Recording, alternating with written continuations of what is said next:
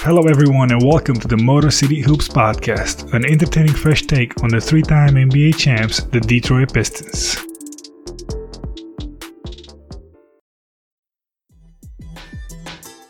Hey Hoopheads, we appreciate you listening to this episode of Motor City Hoops.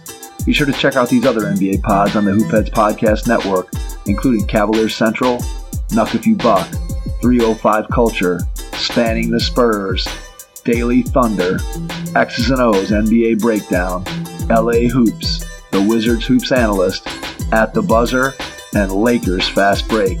Plus our coaching-focused podcasts, Thrive with Trevor Huffman, Beyond the Ball, the CoachMaze.com podcast, Players Court, Bleachers and Boards, The Green Light, and Courtside Culture. Oh, and don't forget to check out our flagship, the Hoopheads podcast, hosted by me, Mike Klinzing, and my co-host, Jason Sunkel, featuring the best minds in the game, from grassroots to the NBA.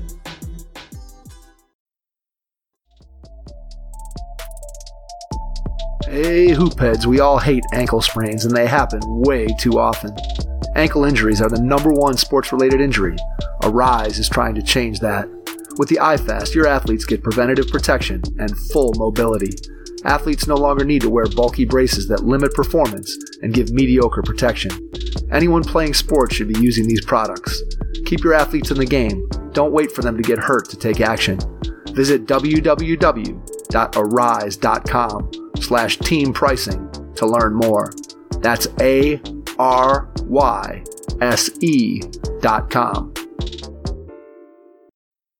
I don't know if you're familiar with the story about how Vinnie Johnson became a microwave. I know. So, you know, this is all, I mean, I don't mean to, like, this is all before I was even born. So, but I know Vinnie Johnson. I know the microwave. I know the nickname. I do not know where it came, from. Okay, no, that's fine. That's fine. I was just checking. So game 4 of that series, the Pistons are down 2-1, and they're trailing double figures going into the fourth quarter. And Vinnie Johnson has this out-of-body experience. He checked into the game.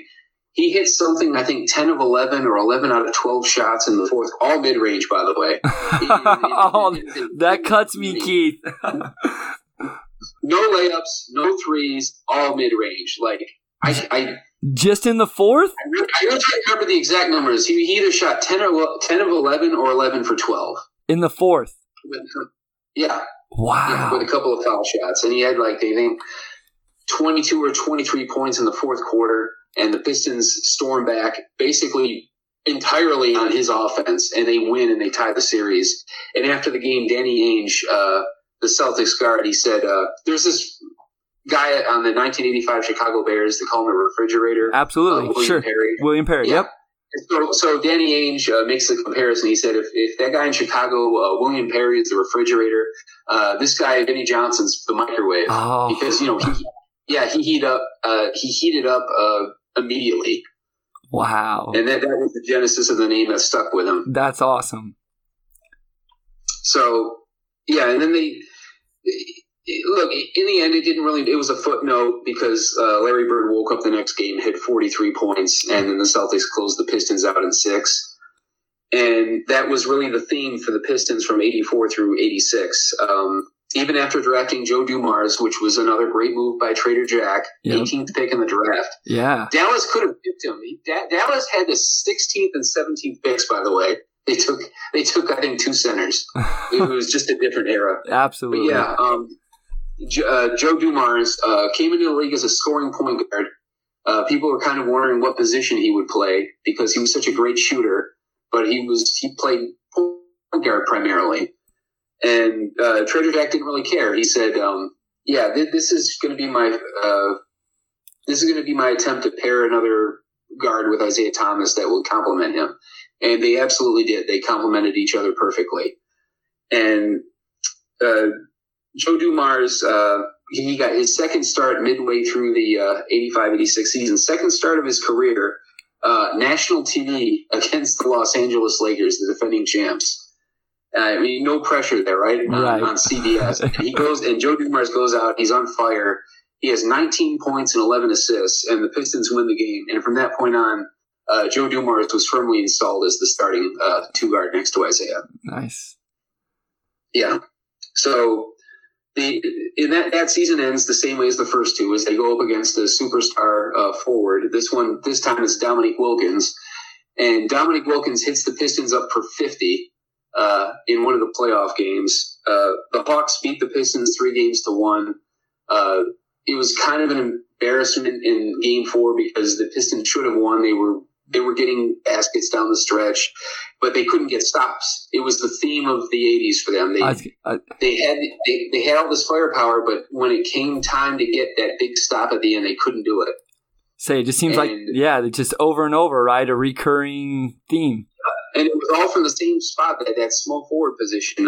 Bernard King, Larry Bird, Dominique Wilkins. Okay, yeah. 3 straight years. And at that point, I think everybody had a mind to reset things.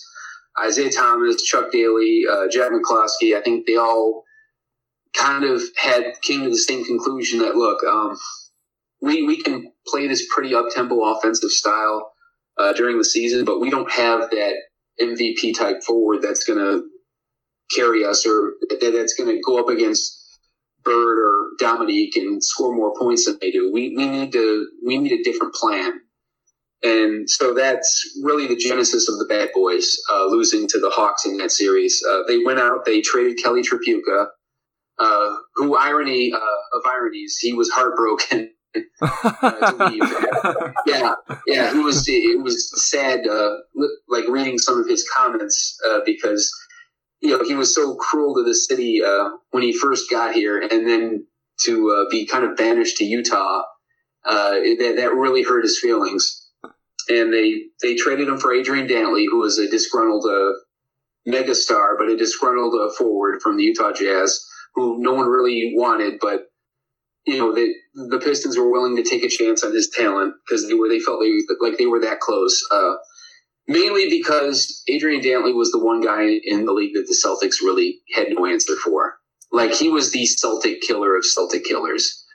He was too quick, agile for like McHale or Parrish, and he was too physical for Larry Bird. They just had no defensive answer for him. Like, that was the big draw, in my opinion, was if we want to beat the Celtics, this is the guy that's going to get it done for us. So when you talk about like perfect fit, it wasn't a perfect fit for the team. It was a perfect fit for the team they had to beat. That's as well as I could have put it. They got him specifically to get past Boston. Really, I don't want to say no other reason, because I think that's selling him short, but that was the primary draw. And as soon as they got past Boston, I felt like his purpose for being there kind of ended, because he did have personality clashes with Isaiah Thomas, famously, as everybody knows. But I will say this, that 87 and 88 seasons, you would not know that they had personality conflicts. Like, both Isaiah and Adrian Dantley were so professional, so locked in, that they were so hell-bent on having the success that everyone was telling them they couldn't have their entire careers. Like, to say Adrian Dantley was like a malcontent that didn't care about winning, I think is very unfair. It was personality conflicts. They were two alpha dogs. I think eventually they both wanted, or they both saw it as their team, and the problem is one of them was right and the other one was wrong. So yeah, that was the first move. Getting Adrian Dantley, who they could throw the ball to when the game slowed down, and who could get to the line and help them set up their defense so they wouldn't give up so many fast breaks. And then the other moves that they did that year in the draft was getting Dennis Rodman and John Sally. Yep. Sally in the first round, Rodman in the second round. Two guys, neither one of them very offensively gifted, but what could they both do? They could both play forward. They could both play excellent defense. They could both block shots. They drafted both of those guys essentially to guard Larry Bird and to a lesser extent Kevin McHale to frustrate those small forwards and power forwards that had been killing them the few years before. So, and that was 87. That's when everything took off. They played that same Hawks team that had smoked them the year before, and they smoked them in reverse. They beat them 4-1. They shut down everything that they were doing offensively. It was just a completely different story than the year before. They had this wonderful like the last, I think they were down something like double figures in the fourth quarter of Game 5 in Atlanta, and they put Rodman and Dominique Wilkins, and he just frustrated the hell out of him. Like, he kept forcing them, and this is the same guy that had touched the Pistons up for 50. Yeah. And all of a sudden, he was throwing up air balls, he was turning the ball over, forcing the ball into double teams, and the Pistons came back and won that game. And that was, at that point, they're a legit contender. Like, they hadn't beaten Boston yet, but you could see them, they were coming. So you had that 86-87 season, which is the season I first started watching Pistons basketball at a very, very young age. I didn't understand most of it. They really should have gone to that finals in 87. You had the double whammy of, I know you remember this, the Isaiah Thomas when he threw the ball away to Larry Bird when they had a 1-point lead with a few seconds left. It's I hate to say this, but it's like one of the first like memory, like basketball, like highlights, I guess, that I remember, Yeah. So, and there was that, and it was frustrating because the Pistons were just destroying the Celtics in the Silverdome by huge margins, and the Celtics were just squeaking by in the Garden. So you knew if they could just get one win in the Garden, like, they would be going to the finals, and they could not do it. Yep.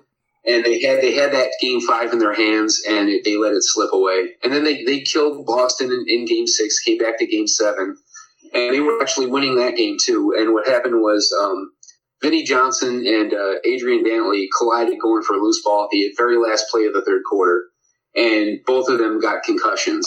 Adrian Dantley went to Vinnie actually came back in for like a few minutes because we didn't treat concussions seriously back then. Yeah, but Adrian Dantley went straight to the hospital. Wow. Like, it was like he was out. Like they had to carry him off the floor. So without Vinnie Johnson and Adrian Dantley, the Celtics pull away in the fourth quarter. Joe Dumars, his second season in the league, playing in a Game 7 in Boston Garden, scores like 35, 37 points. And it didn't matter. Real quick, Keith, I feel like as underappreciated as Isaiah Thomas, not in Detroit, but as Isaiah Thomas is in general, I kind of I'm getting the vibe that Joe Dumars, like, even by myself, admittedly, is underappreciated for how great of a player he was. Very much so, and I think the reason is that we saw how great Isaiah could be when you just gave him the ball and let him work. Like, in the early, like, he didn't put up numbers with the bad boys. He had to sacrifice that part of himself, which I have the utmost respect of him for. He essentially gave up his annual spot in the All-NBA team in order to win more games. But we never really saw that with Joe Dumars. Joe Dumars came into a team where he was sacrificing from day one. Yep. Okay. Like, he was used to having the ball in his hands, and all of a sudden he was playing off the ball. And you saw a little bit of what he could do once the bad boys broke up, and it was just Joe Dumars and a bad team.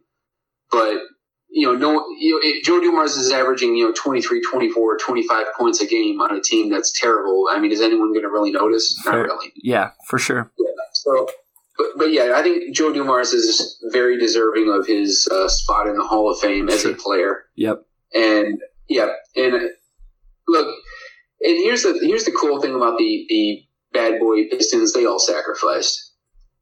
Like the 89 Pistons, I believe they're the first team in NBA history to win a championship without a single player averaging 19 points or 10 rebounds.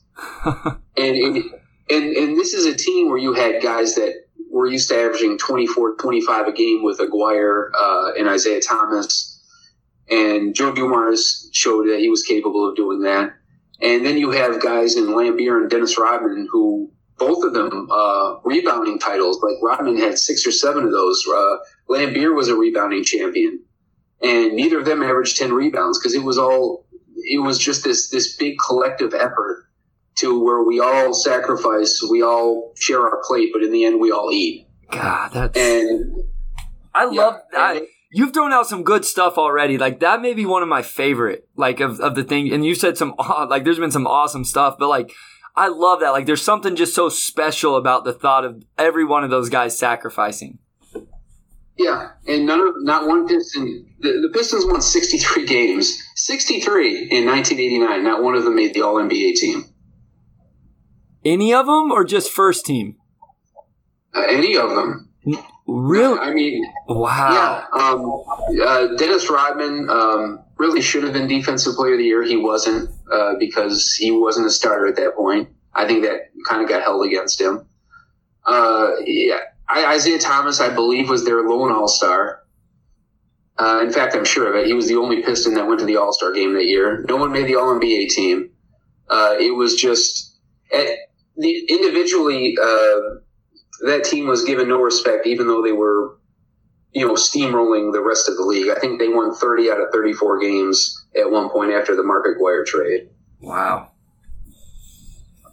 So as we get, we know the championships and all of that, Keith, and you've just laid out some of them. Are there any other stats or facts from that Bad Boys time that really impresses you? Maybe that's your favorite, beyond some of the ones you've just laid out for us?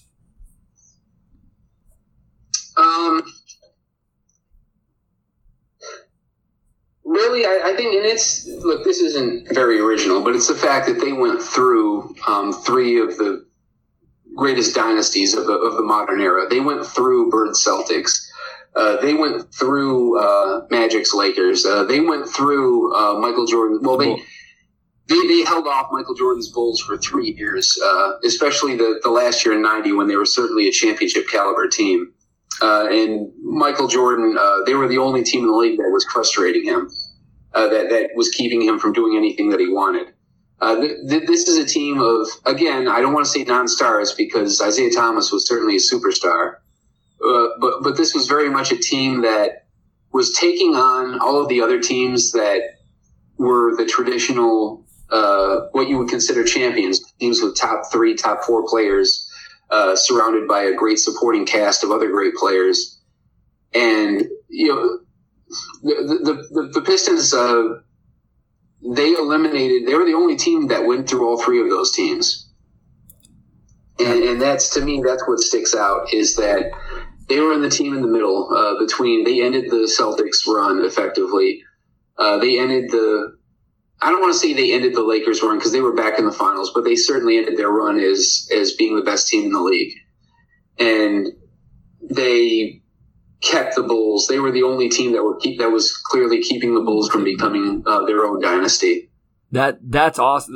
That's a really good one because, like you say, Celtics and Lakers, all you have to do is say the names, obviously, and people talk about it, and then we know about Jordan's Bulls, and to be able to get 2 of them during that time period of taking down those giants of the Celtics and Lakers and holding Jordan off, it was just a matter of time before Jordan was going to break through. But right. That's, during that era to be able to get 2 of them, like you say, in the fashion that they did it is so impressive. Yeah. And they, again, as unfortunate as the Pistons were in '87 and '88, I think fortune definitely smiled them in '89. They had eliminated Bird a year before, but in '89 they got to go through the Celtics without Larry Bird. They got to go through a Bucks team that was missing a couple of starters, and then when they got to the finals, Magic got hurt in Game 2. So they were certainly fortunate, but they were also dominant. I think they went 15-2, their first championship run in '89, and in 1990, I think they only lost they lost 2 games other than the Bulls series. So they weren't just winning these games or winning these series by close margins. Other than that '90 Bulls series, they smoked everybody. Got you. All right, Keith. So, I hate to do this, but just based on time, we're gonna skip ahead just a little bit. We're gonna skip over that era between, and if it's okay with you, can we go ahead and fast forward to the Goin To Work era and transitioning to Joe Dumars as now an executive, and how that roster came together, And, and we'll get into some of the great facts. I've heard you, on other podcasts, name some of those facts. And I don't mean to do this to Pistons, to you, those of you listening. I don't want to just gloss over Grant Hill and that era. But just for kind of the sake of time here, let's go ahead to go to 2000 and those Goin To Work Pistons. And let's go through that story of how they were assembled. All right. So the Grant Hill era is winding down. It's the Pistons have essentially transitioned from Isaiah Thomas, and Isaiah Thomas retires, and immediately they pick up Grant Hill, and then they have that 7-year run, and then Grant Hill is fed up with the incompetent way the team has been run during his time, and he does the unthinkable because generally superstars they've left in free agency, but it's still not that common. And so he bolts for Orlando to try and form a super team with Tim Duncan and Tracy McGrady. It doesn't work out for Orlando. Tim Duncan backs out at the last second. But what happens is Joe Dumars, who was GM in waiting at this point, he takes over a team that's essentially Jerry Stackhouse and a well-capped out roster that was built around a guy that's no longer there. So he works out a sign-and trade with one of Orlando's free agents, two of them, Ben Wallace and Chucky Atkins. But specifically for Ben Wallace, he offers Ben Wallace, I think, a 6-year mid-level deal. And Orlando isn't willing to match that, so they work out a sign-and trade. And, yeah, Joe Dumars was obviously he had played against Ben Wallace sparingly. He'd seen him in action personally. He was obviously very impressed with what he saw because his first reaction was, okay, this is a guy I want to build or anchor my franchise around. Yeah. Maybe he didn't think that he was going to be a Hall of Famer. I think that's given him too much credit. But the work ethic, the things, the intangibles that he brought to the game, that was Joe Dumars' biggest first acquisition. And had that been seen in Orlando, like the Ben Wallace? Obviously not what he was in Detroit, but and obviously not too much if they didn't want to match. But had they seen a little bit of that? I mean, and like you say, I know Joe Dumars had played against him, so he had a little different insight. But I think they were too focused on getting. Like they had Bo Outlaw. Sure. Okay. I don't want to call Bo Outlaw similar to Ben Wallace because Ben Wallace was just so much better. But at the time, I think they figured we've got Bo Outlaw. He's a little bit more of a polished player. He's a little bit more of a win now guy, and we think we're getting Tim Duncan anyway. We're spending all of this money on Grant Hill and Tracy McGrady. Do we really want to spend? Do we really want to spend a 6-year deal on Ben Wallace, who is an undersized center that can't score? Sure. Of course, Orlando would have been happy to have Ben Wallace back, but I think the Joe D's offer kind of made the Magic choke on it, and so they figured, okay, we'll just do a sign and trade. Like, what's the worst that can happen, right? We're getting we're getting the dominant small forward in the league. You're getting our part-time center. Yeah. Like, what's the worst? Yeah. There's no way possible that this could backfire on us. Yeah. So that was that first season with Ben Wallace. That was the last of the Teal seasons. Yes. And they weren't very good. They weren't very good. Jerry Stackhouse goes bananas, though, right? He does, but a lot of it was fool's gold, and I love Jerry Stackhouse to death. If you're hearing this, Jerry, I'm sorry, but it was one of those things where, and they ran. I think the Pistons had the fastest or second fastest tempo in the league that year, and Jerry Stackhouse was really the only guy that was taking all these shots. And he was very, very inefficient. 24 shots a game, 40% from the field. Yeah. He was a streak shooter. Like, his three-point shooting, he would make a bunch one game. Next game, he couldn't hit the side of a barn. He did, though, I want to make note of this. He did have that one magical game against the Bulls where he lit up Ron Artest for 57, which is the franchise record that still stands today. And that is really the one thing, to be honest, to take away from that entire god-awful season. I know Jerry Stackhouse, that's a team scoring mark that will probably stand for a very long time. But very much so, I think it was almost done in an effort to get his value up. Sure. To be honest, because the very next season they completely overhaul what they were doing. Yep. They bring in a guy named Rick Carlisle. Yep. From Indiana. And Rick, great hire, one of the most valued assistants in the league at that point. And he comes in, and everyone thinks that the Pistons are like a 3 or 4 year. Remember, Sports Illustrated picked them to finish, I think, 14th or 13th in the East that year. They were not seen as even being close to a playoff team. And Rick Carlisle comes in with Ben Wallace and Jerry Stackhouse and a whole bunch of role players, John Barry, Chucky Atkins. They traded for Cliff Robinson, who was a good player but was 35 years old at the time. And Michael Curry, who was a guy that, God love him, they called him the binary man because all his stats at the end of the game were ones and zeros. They got Dana Barros at the end of his career, a guy named Zeljko Rabracha, just a whole lot of, I don't want to say call it a no-name team because you still had Jerry Stackhouse and Ben Wallace, but it was very much a greater than the sum of its parts team, because that team went out, they won 50 games. They won 50 games. They were their chemistry was one of the best in the league. They won their division. They got the number 2 seed in the East that year.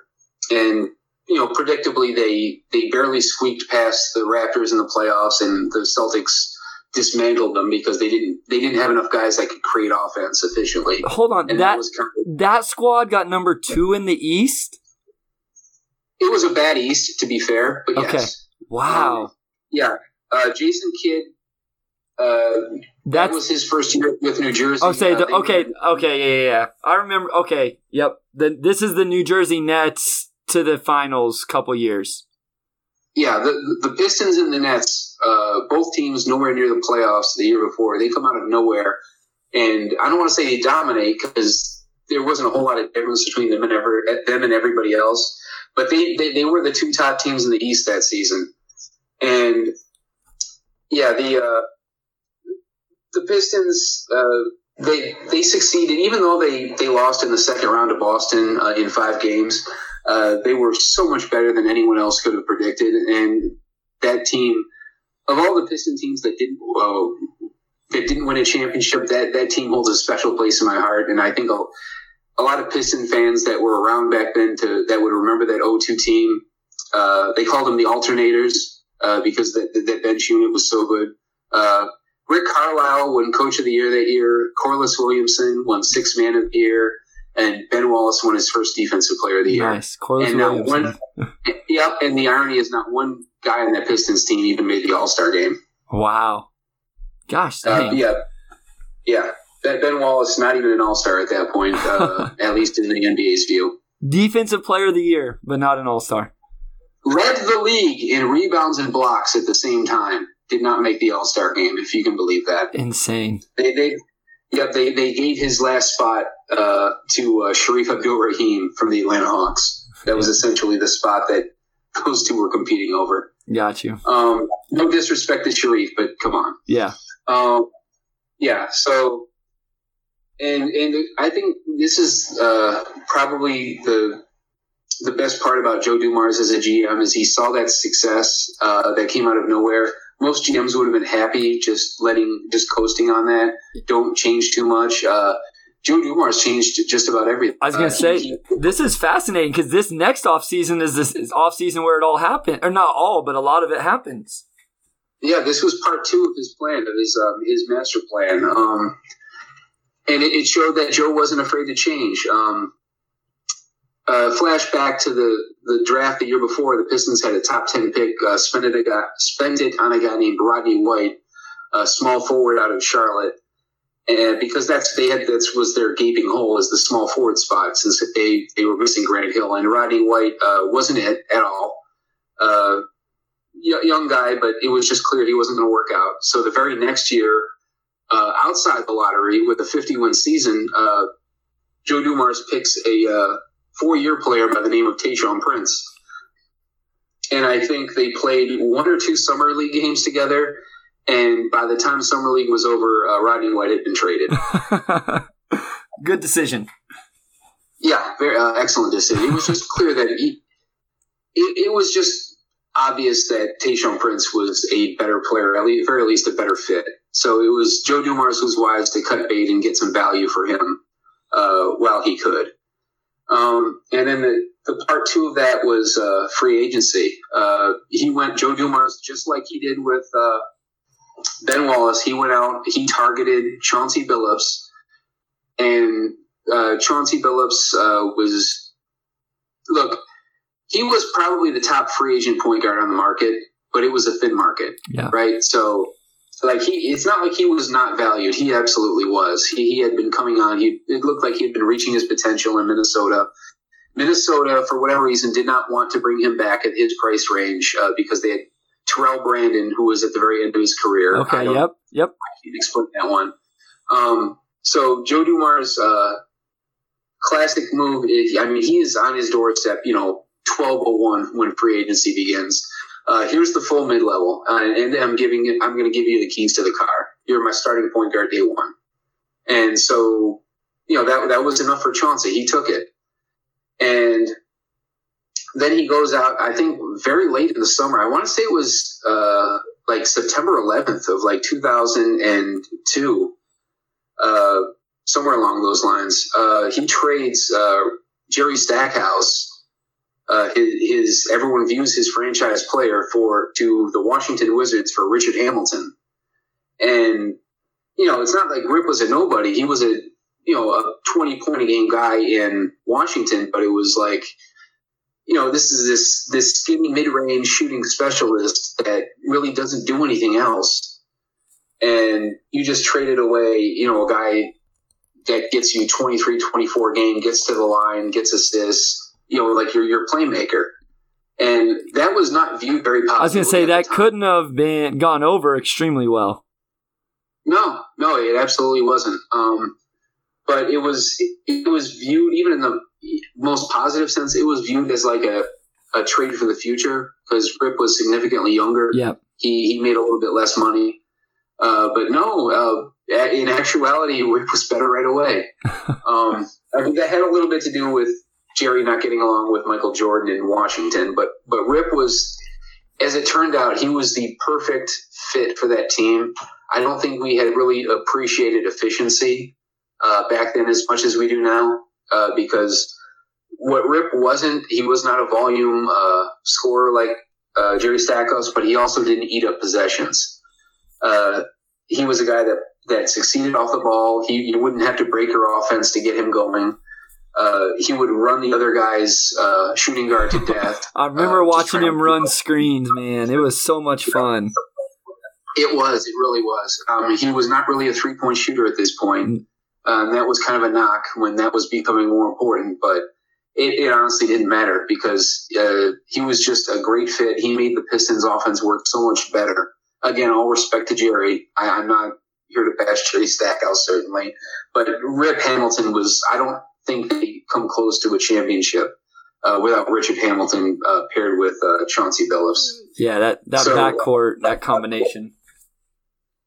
Yep. So, and that's also Chauncey's very first season. He took the reins.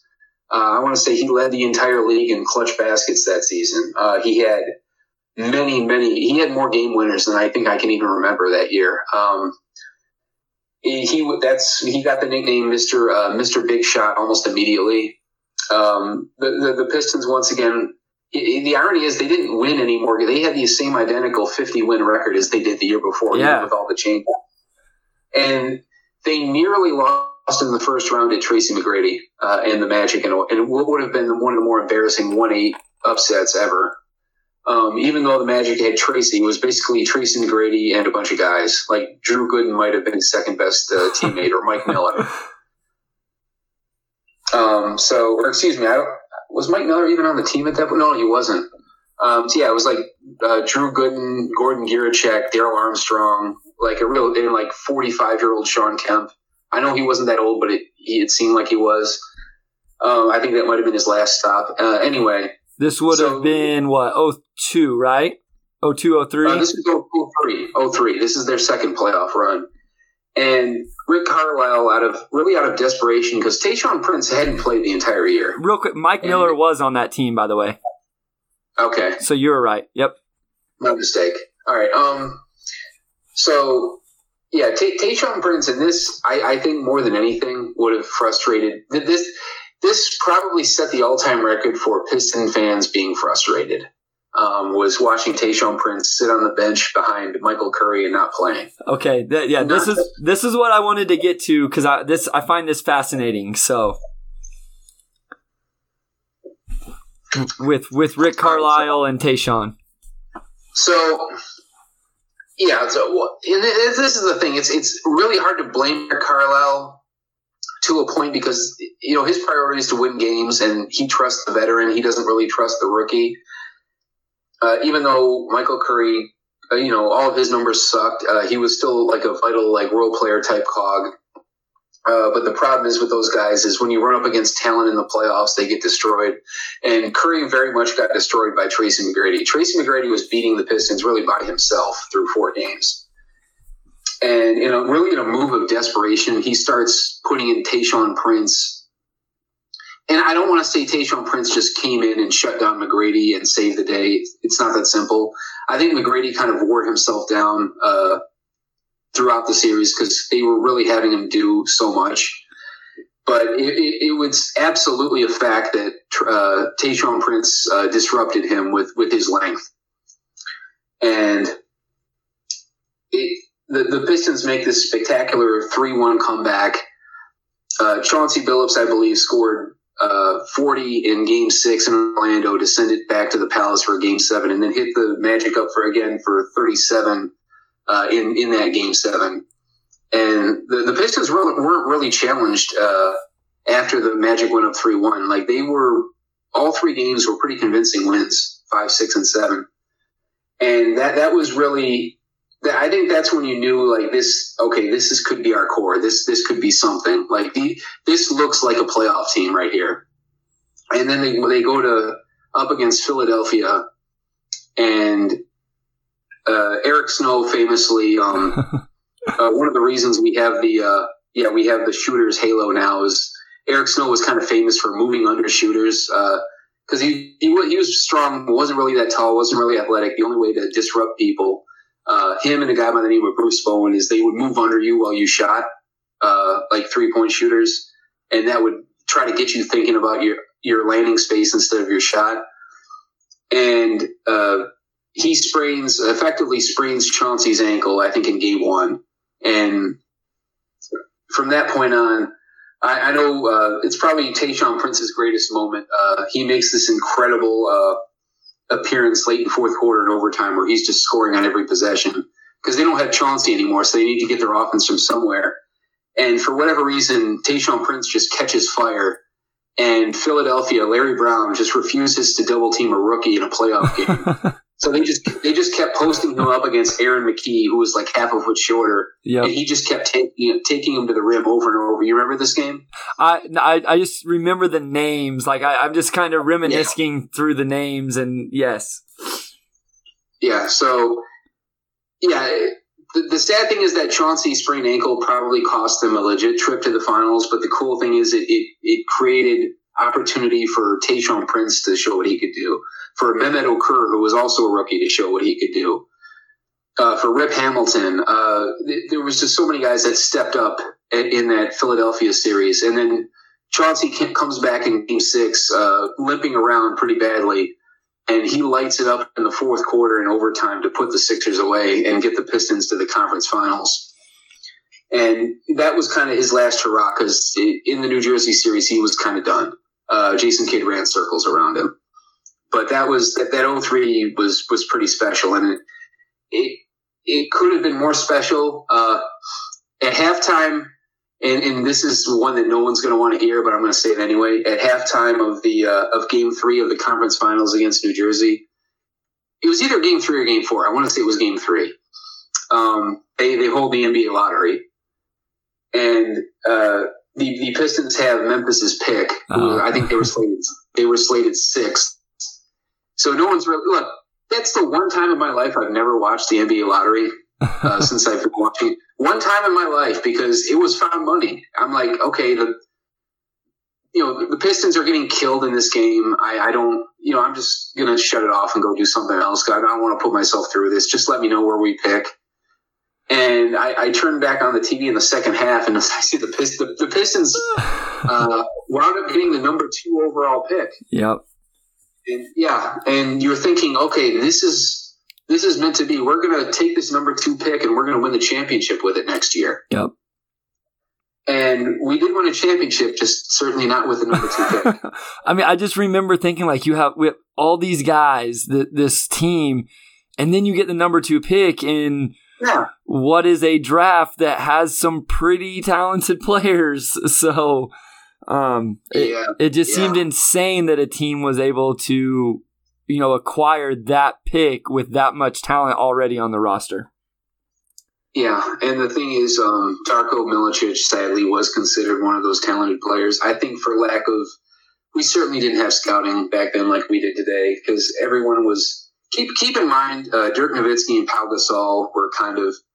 I don't want to say they came out of nowhere. They were successful players before in Europe, but I think you had this obsession in the NBA with finding the next Pau, the next Dirk, the next European star, and Darko certainly his measurables, big guy, certainly strong for his age at 18. He was younger than I can't remember if he was younger than LeBron or not, but they were just about the same age. They were both 18, and this multi-skilled 7'1" big man with an inside-outside game and court vision.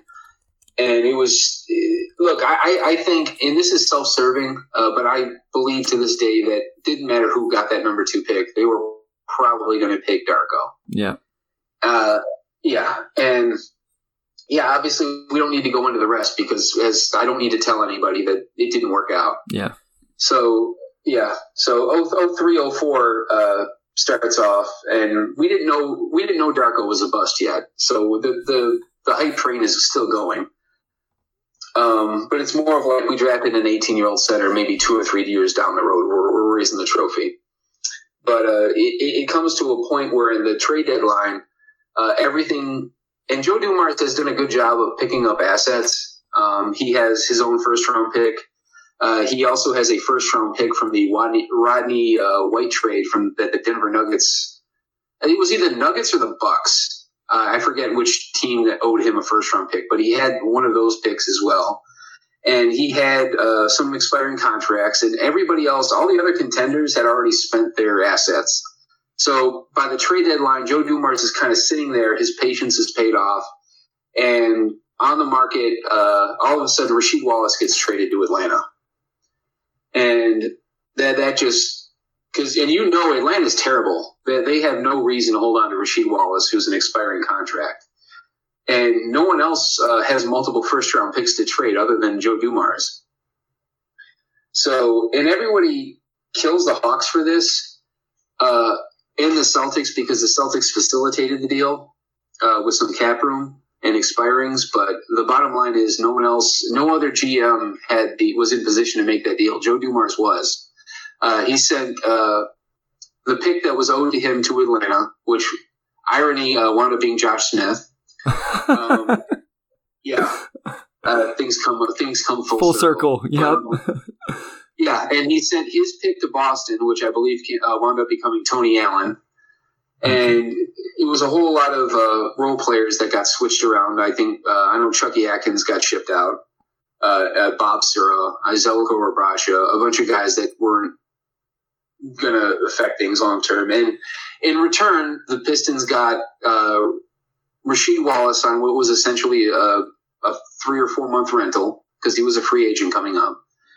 And a guy by the name of Mike James, who not many people had heard of at that point. And it wound up being, I mean, think about it. He traded 2 first-round picks for a guy that could leave in 3 months. Yeah, that's like this was not like a no risk deal. I say it better work, right? Like it better pay off in the way. It's easy to look at it back now, but I think everybody was on board with the risk. I'm just saying there was risk. Yeah. So, and just like they did with Mark Aguirre, the Pistons lost their first game with him. I think they lost the first 2 games with him, but once he got adjusted, it was lights out. The Pistons were not only the best team, they were the best team by a wide margin. They went from being like one of the 5 or 6 best teams to being the best team, and it wasn't close. Their margins of victory were pretty staggering. It was a small sample size because it's only like a third of the season or a quarter of the season, but it was like comparable to like what the 96 Bulls were doing. They were that dominant. I think one of the greatest what ifs is what could that team have done, that 04 team, for a full 82 games? Because I think they could have competed for 70 wins. That's a really good point. I've never thought about that. Like, who knows what kind of, if they could have if they make that, and how you laid it out, it probably never would have worked out this way. But if somehow they get Rashid in the off season and then go into the season with this squad, that's a really good point. I had never thought of that what that season as a whole, regular season as a whole, could have looked like in terms of stats, I guess. Yeah, I mean, look, in hindsight, there's probably no way Portland would have entertained trading Rasheed Wallace. For sure. Prior to that year, yeah. They were still a perennial playoff team, and in 03-04, they kind of fell off the map, and that's what kind of led them to entertain just dealing him for whatever they could get. So I don't think it was I don't think it was realistic to think that they could have gotten him earlier. I just think it would have been neat because that 04 team was very unique. That was by far the best collection of players that they had. Famously, they couldn't, because of the rules at the time, they were not able to match offers above a certain point for Mehmet Okur and keep Rasheed Wallace at the same time. So they had to pick between one of the two after the season. There was no way for them to keep both. Huh. Mike James got a huge offer from Toronto. They still were a very good team, but they didn't have the depth of that 04 team was staggering. So the depth, and also that was Rasheed Wallace was in some of the best shape of his life that I don't think he was in again, even though he was very good. Like in 04, he was out pressing. Like he was pressing around half court. Like he was everywhere. Like he was the perfect fit for Larry Brown's attacking defense. So I've heard you talk about this with the defense, like what they were doing. So I do, Keith, we've been about an hour and a half here, and I'm fascinated, and I definitely want to bring you back on because I know we've had to skip over some stuff, and obviously if we're going to cut it off here, we're missing some years between the end of Going to Work and where we're at now. But before we do finish, can you talk about some of the stuff, like the stats and the insights that I've heard you talk about on other podcasts with this Going to Work team that pressure defense that you just alluded to? Yeah. So Larry Brown, and I kind of skipped over this. After 03, Joe Dumars makes probably his ballsiest move, even though I think Rick Carlisle was kind of on the outs with upper management, not just Bill Davidson, but with all of the bigwigs of the people, the very few people above Joe Dumars. I think Rick Carlisle kind of, for lack of better terminology, I think he kind of pissed them all off because he believed that as long as he won, he was kind of untouchable. Yeah. And he was wrong. And I think that's a lesson he's kind of learned later on in his career. But, Joe Dumars is I think his hand was kind of forced, but in any case, he had Larry Brown, ironically, the team that they had just beaten, coach of the Sixers. I was going to say, that's as you were telling that story, as you talked about Larry Brown not willing to go double a rookie Tayshaun Prince. I'm like, and then does he know he's going to be coaching him the next year? I thought that was interesting. Yeah. So, and Larry Brown, polar opposite type personality from Rick Carlisle. Rick Carlisle was very much about efficiency and just getting you to take low efficiency shots. Not very much on the risk side. Larry Brown was all on the risk side when it came to defense. He was very much a guy that liked to attack you, liked to be physical, liked to beat you up, so to say. And once they got Rasheed Wallace, this was like Larry Brown's dream team. Like, this was the perfect team that he could have ever asked for. A team of hard workers, a team of physical defenders, a long wingspan, a lot of depth, and he just had a field day with it. He diagrammed this full court press, or this trap that they would go to almost without warning, and he usually waited till the reserves came in. Mike James, who I already mentioned, who was a great, really good ball hawk, and also a guy named Lindsey Hunter, who was one of the greatest ball hawks the Pistons have ever had. And they used to call them the Pit Bulls, where they would give Chauncey and Rip a rest for a little bit, and then they would send those other guards in, and then they would just immediately go to almost like a high school style, like, trapping defense, and in the NBA, and it worked. Like, it worked to a crazy amount. The average score, again, I want to give this caveat, it's only maybe 20 some games. All right, so this is not like over a full season sample, but this is every single game with Rasheed Wallace starting. Their record, I believe, was 17-4, and even that was fluky because three of their four losses were like one possession games. And their average point differential, even with the four losses, was like well over 13 points a game. They held, they held 5 teams straight in a row, 5 teams under 70 points. That's the stat, Keith. That's unbelievable. That is a record that will not be broken, barring some major rule changes. Those rule changes are something we're going to talk about when I have you back on to do some NBA history. I do want to get into that. I know we don't have time today, but yeah, that will never get broken. Yeah. Some of the stats, as I recall, their average points per game allowed, I think, was less than 80, like 77 something. In that stretch, they held 8 teams under 70 in that small, I think, 21 or 22 game stretch with Rasheed Wallace starting. Wow. One team that they played that entire season with Rasheed Wallace in the lineup broke 90. Wow. And they barely, it was Utah, and they barely broke 90, and nobody broke 100. Oh, this is the story.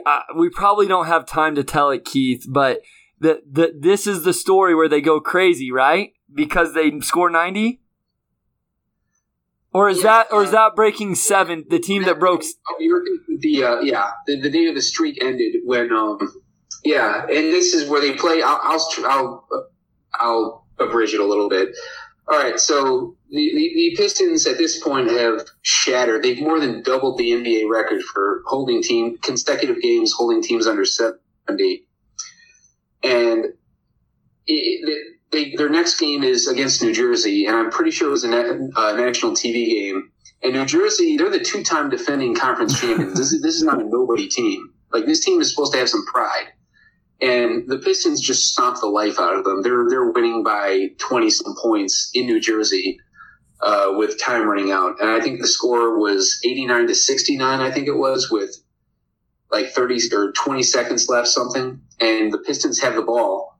And you would think they would just let the clock run out. No. New Jersey fouls so they can get the ball back. And then they call timeout so they can run one last play to try to break the Pistons streak of holding a team under 70. And the shot misses, but they get a tip in from a guy by the name of Aaron Williams at the buzzer. And Aaron Williams, if you just saw the play, you'd swear he won the game.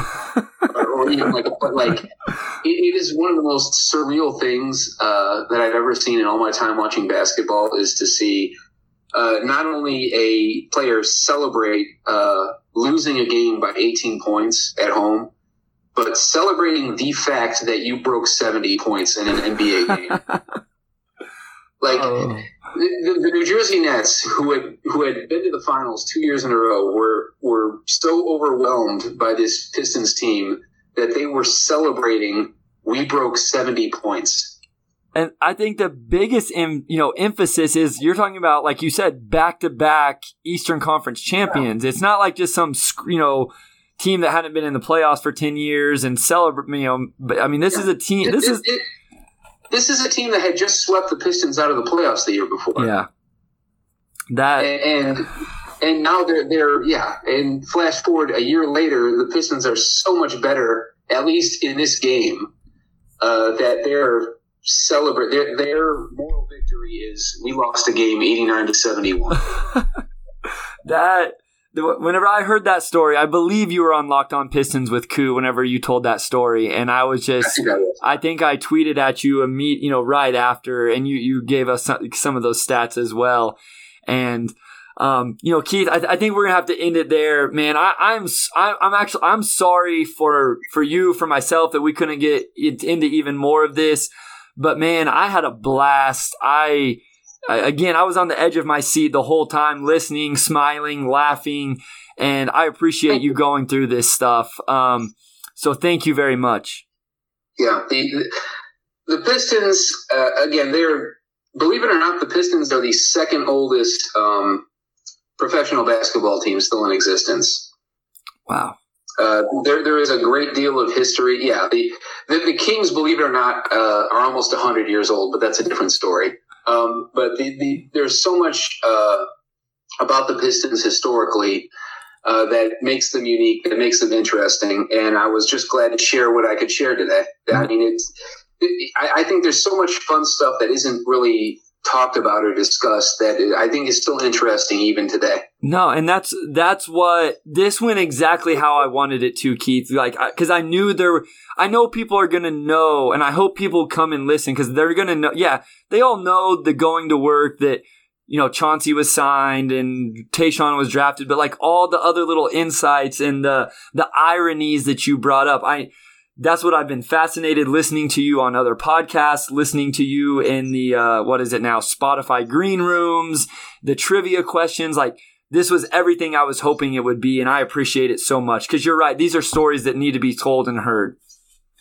Yep. Oh, thank you. I appreciate it. Thank you for giving me the time today. And so, just real quick, Keith, let the listeners know where they can find you, Twitter, any work you're doing, any of that type of stuff. My Twitter account is Keith Black Trudeau at Charlatan28. That's CHARLOTTEAN 28. I post not lately because we're in the off season, but I post every day. I post a historical video during the season of something that happened on this day so many years ago in Pistons history.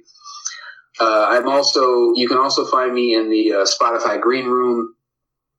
At least every Tuesday, every Monday, occasionally Mondays and Thursdays at 2 p.m., which I do with Duncan Smith. At 3 p.m., traditionally we go to a trivia segment where I try to tell a little story about NBA history with some trivia questions. It's all in fun.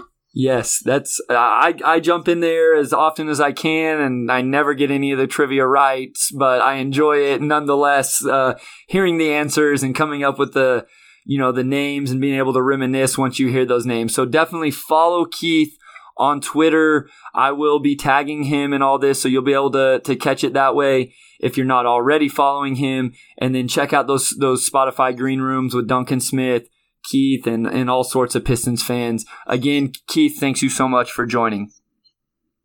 Oh, you're welcome. This was actually this time really felt like it flew by. This was a whole lot of fun. Yeah, absolutely. Again, follow us, Motor City Hoops on Facebook, Motor City Hoops on Twitter. I look for engaging basketball, Detroit Piston, NBA conversations and content. So give us a follow, comment, send me a DM. Make sure you comment, rate, subscribe to the podcast, and we'll talk to you soon. Thank you for listening to the Motor City Hoops podcast. Catch you on the next one.